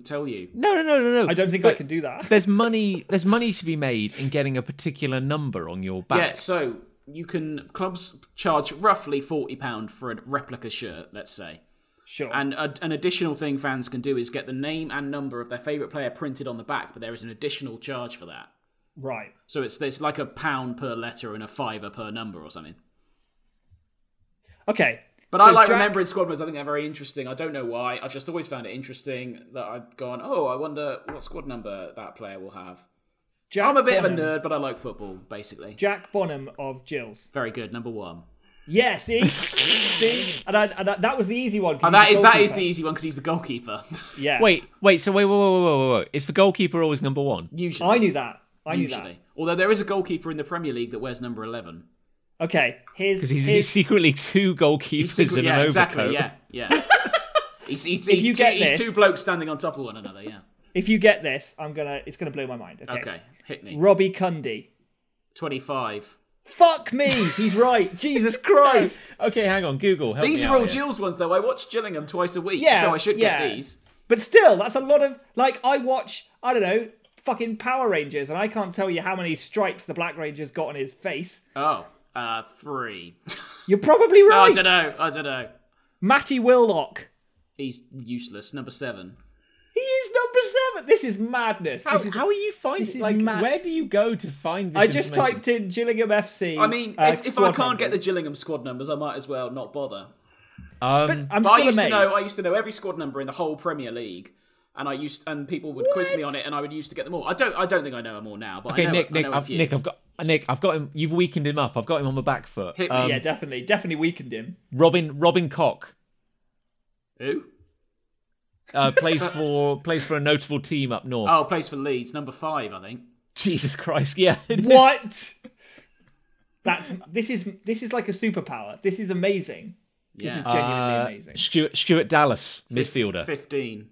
Yeah, it is. What does he play for? He plays for Leeds as well. Yeah, these are leagues. I went for his anti-team to try and... the villains. Ian Poveda Ocampo. 7. Good God, yes! This is mad. See, I obviously do know some still. It just goes in, I don't know why. Neither does anyone. What's the point of this? What's the point of my brain remembering this? This is taking up space in your mind. Yeah, I know. More important things could definitely be used for this. Like for choosing shoes, for example. That space could be used for choosing That's the why right I always shoe. wear the wrong shoes, because I'm thinking about what the Leeds United squad numbers are. I'm glad we solved that. Yeah. Charlie Cresswell. Oh, God, he's like I don't know. He's a youth team player. I don't know. Yeah, he doesn't have a photo. There we go. That's how you get got him. Yeah. You got him. Liam Cooper, defender. 6. Good God, yeah. It's the fact that because we can see Chris Ray at this point, and I'm not looking. He's not googling. No, and he's definitely not googling. But not only that, but there's a confidence about him whenever he says it, as if to say, he's like, for fuck's sake, I know that. Yeah. See, this is weird. It is. It's that's very much what's going through my head. You see, Chris Ray. We know you're a football fan. Nick, we know you are a gamer, and yet if I ask you to name a Pokemon based on their number, you're not going to be able to do that. Actually, I probably used to be able to do that with the original exactly. 150. That's the useless kind of information that if I like Pokemon, 15. I would probably remember. Go! No, I don't know. No, he doesn't. I don't know. I'm going to say Weedle. Just I'm going to look it up now. Hang on, wait, that better not be It right. would be useful if we had the answers in front of us. Weedle, Pokemon. Fuck, no, it's Beedrill. I was really close. Yeah. I was 2 off. Again, that's very good for a first try. Okay, Chris. Hit me. Kiko Casilla. 13. Yeah, jeez. Well, there we go. Okay, well, that I'm very impressed, to be Thank honest. you. Despite not having any interest in that particular field, I'm very, very impressed. It is a combination of sort of liking all the nerdy movies and things like that and liking football. I suppose that's the two worlds colliding to a degree. I mean, it's pretty wild, and you've really impressed me. And Thank you, John. There's really not much need to continue this segment. But Adam Forshaw. Number 4. Fuck. For sure. See? For sure, yeah. That's how you know. It's like Michael Scott in The Office, how he remembers things. Yeah. So green means go, which is to go ahead and not talk about it. Jesus. So Nick, do you have a lot? Jack Harrison, midfielder. Jack Harrison wears 22. Fuck. Good. It's like This you're is calling up. insane. It's like you're calling up an image of Jack Harrison. Holton, by the way, who listens to this show, will love this. Can he do it? Well, he supports Leeds. Right. So he should giving be him way able too to. much airtime. Way too much airtime. My God, that is. Well, I mean, my love can't compare to a genuine fucking superpower, but I love it when everything fits in the board game box. Oh. It's just a simple little thing. You get it all out on the table, and then you look at it and you're like, oh God. There's and I'm bad for this because I don't remember where things were supposed to go or how they slotted in. But when they just go and the box closes and it's closed properly, the feeling though. I don't want to sound like a dick. Here we go. But respectfully, shouldn't it? Well, no. You make a very good point, Chris Ray. You do make a great point because here's the thing. When board games come new, you have to push all the pieces out of those boards. But quite often, they haven't built the inside of the box well enough to have those loose now have a place. That's a good answer. Those are badly designed board games, and I think they do exist. But then there's also the fact that I'm an idiot, which add that into the mix. And, it's fucking chaos out there. It's chaos. Anything could happen. Yeah. Is it also the case where a board game gives you too much freedom as to how you can put the bits back in the box? That's a very good point as well, because it's like, this could be for the dice, this could be for the counters, this could be for the pencils. I don't know which. And then I jam the pencils into the wrong hole, and then I can't get them out because they're stuck. Oh, man. It's a nightmare. Nick, you silly doofus. You put the life dice in the life point container. No. Oh, idiot. Whatever next. Yeah. Gosh, it's so embarrassing. I hate to see it. But it does fill me with joy. Do you think of has there been an encounter in your recent life which is giving you this joy? Yes. I recently supported on Kickstarter and received recently, it took about a year to come, the Scott Pilgrim board game, which is really, really cool. It's like a sort of, it's like all the characters from Scott Pilgrim are all in little hand-painted miniatures, and it's like a battling game where you play either the good guys like Scott and his friends or the evil X's who he has to take on and defeat in a kind of miniature combat with superpowers and all sorts of combo attacks and stuff. And there's loads of pieces because there's all the figures, and then they have amplifiers and stuff on the stage they can throw at each other, and bar stools and tables and all sorts of little bits and bobs. And I was assembling all these bits, and I was thinking, this ain't fucking going back in here. This is it. These are going to be out on my table for the rest of my life now. This is it. This is my life. They all went back in. All went back in, and I assembled them. These are things that I'd had to. They were flat, and I put them together and made little tables and chairs and boxes and all sorts of things. Someone's thought about that, haven't they? Someone thought about it, exactly. And then I closed the lid. It's like schlonk like that, and I was like, ooh. It's when you get say an expansion to a game. Yes. And you've got to squeeze it into the original box, and they haven't really thought about how it's going to fit. No, they have not. And it's I'm looking at you, Settlers of Catan. Yeah. Yeah. They're probably listening, to be fair. Well, we played a board game the other week, and we thought we'd emptied the box entirely.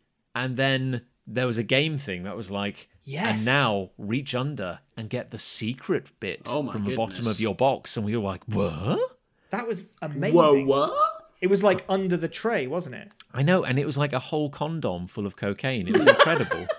And it made the game so much better. Yeah, someone just taped it under there. It was magical. Yeah.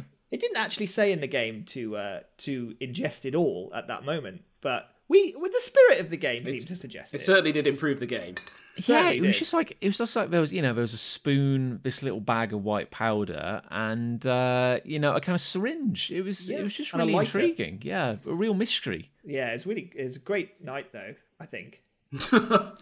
I can't really recall. It was all just such a blur. My love is it's going to be a quick one because I'm actually a little ashamed of it. No. Oh, okay, this is interesting. Here we go. This is almost like a hi, my name's John, and I think I like fail videos. I love fail videos. I kind of, after my traumatic experience the other week, where I was half cut and angry, and I'm like, well, I'm not relaxed at all. I completed that game. I need to watch something, and I don't want to think. I may have ended up watching some. I like fail videos. I think they're funny, as long as the person doesn't get properly hurt. Yeah, that's the line for me. Presumably, because the video's been sent in, they weren't.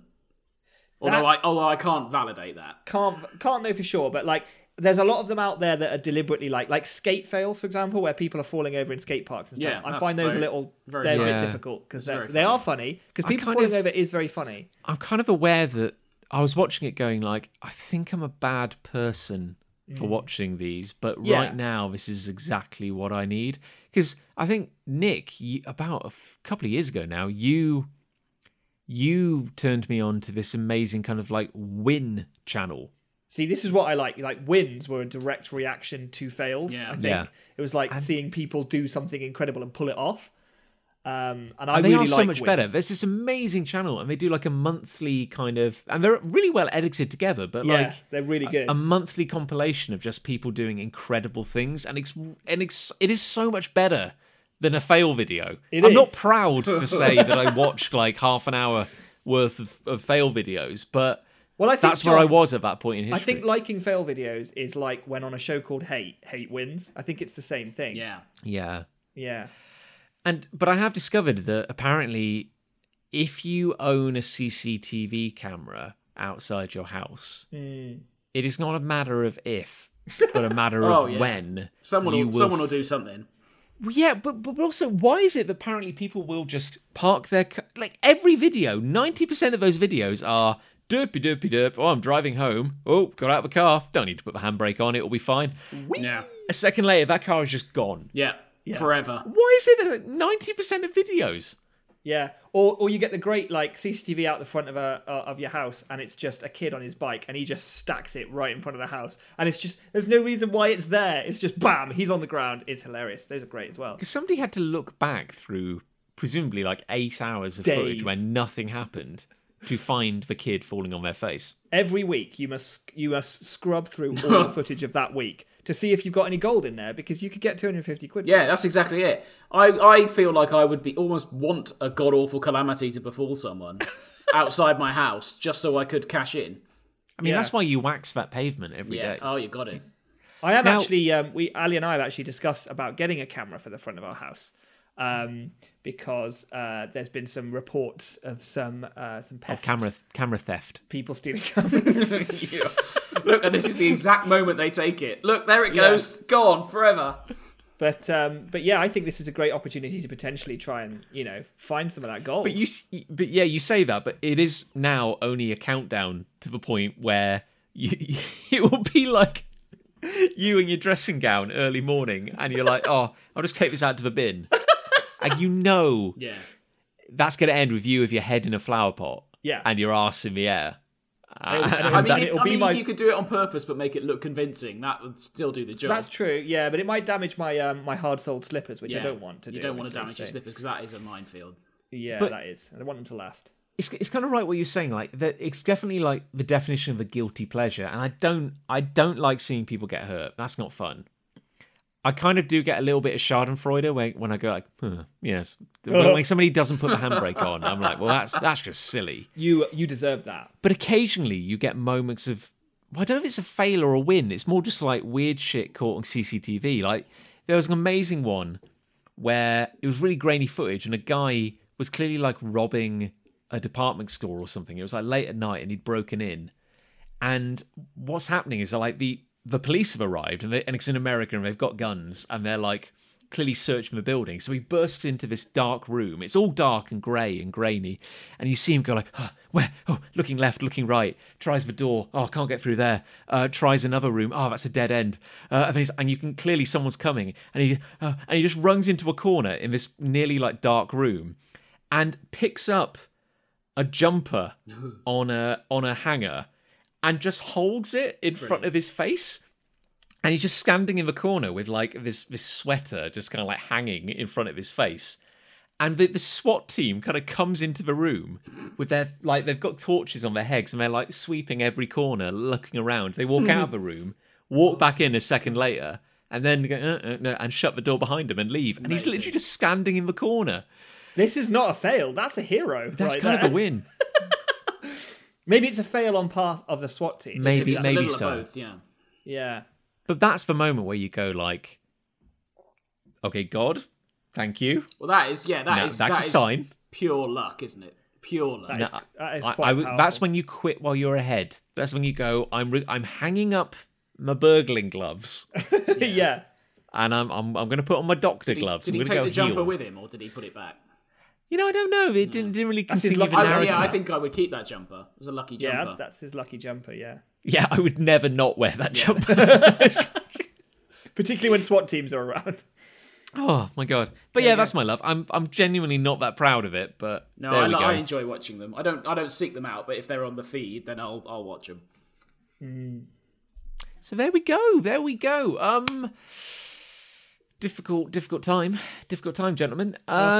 What won this week? Was it hate or was it love? Oh, I'm going to go with love because of Chris's superpower.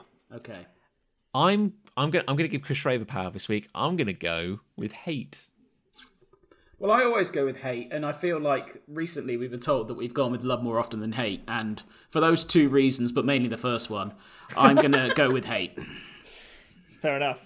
And I'm Outvoted. actually, for once, I'm actually glad that hate won because I feel I don't want to reward my love of fail videos. I feel that's a bad thing, and I want to nip it in the bud. I think karma enough. would come after you, to be honest. I think we've done that effectively. Well done. Well No, done, it's everyone. powerful. Good work, everyone. So I guess we should probably just because it bears repeating, a massive thank you to Harry for Yes. amazing Deep Blue Ink, amazing work on the animation. Please go find him on YouTube. Send him some love. It's just astonishing work. He's done loads of other animations for like other less significant podcasts than ours, Yes. obviously. But you know. Oh yeah, you no, could- I feel his channel really, really kind of skyrocketed when Yeah. a show called Hate kind When of we came on board. Bear in mind that but compared to all the other videos on his channel, we get far fewer viewers and are therefore far superior. Yeah. it's And really because- like a quality, not a quantity kind of Yeah. thing. I feel. Because we've got fewer viewers, we've got fewer dislikes. So Yeah. And it's wonderful, yeah. That's And I how the feel- algorithm works. It's not my fault. I feel Yeah. like generally when you're comparing viewing figures, our numbers are generally higher. We just have fewer zeros behind them That's than it. those other channels, which is I know And we all nobody know- wants zeros, do they? zeros mean nothing. So zeros literally. for invisible. I'm not a mathematician, but it's just not really a thing. I guess also hello to anyone who's gotten on board. Either because of the previous animation or because of this one, or maybe you've come across from YouTube or whatever. Hello, I mean we're kind of glad to have you. Welcome aboard. It would have been good to Whoa, have whoa, whoa, opened hate with train. hello rather than when we're leaving. No, but this Yeah. is like the acid test because if they can live through you insulting, a YouTube commenter Everyone. and the rest, there's a Venn diagram. If they can live through Unilaterally. that, if they can live through an hour and 42 minutes of our nonsense, this is their reward. Oh, This is what like their kind of and what a reward. thank you. But yeah, come join the Facebook community. We're nice. We Yeah, have a nice 'cause if you little chit post chat. there, we might, when we can be asked, read out your hates and loves. And the more of those we get, potentially, the more often we'll actually get into the hang of doing it. So there's that. Not to put it on you, but it's on Well, look, you. okay. Bear in mind that we've got a new, vibrant, kind of unsullied audience. Yes. We got to end on a high, like we always do, and that way is Trombone solo, I guess.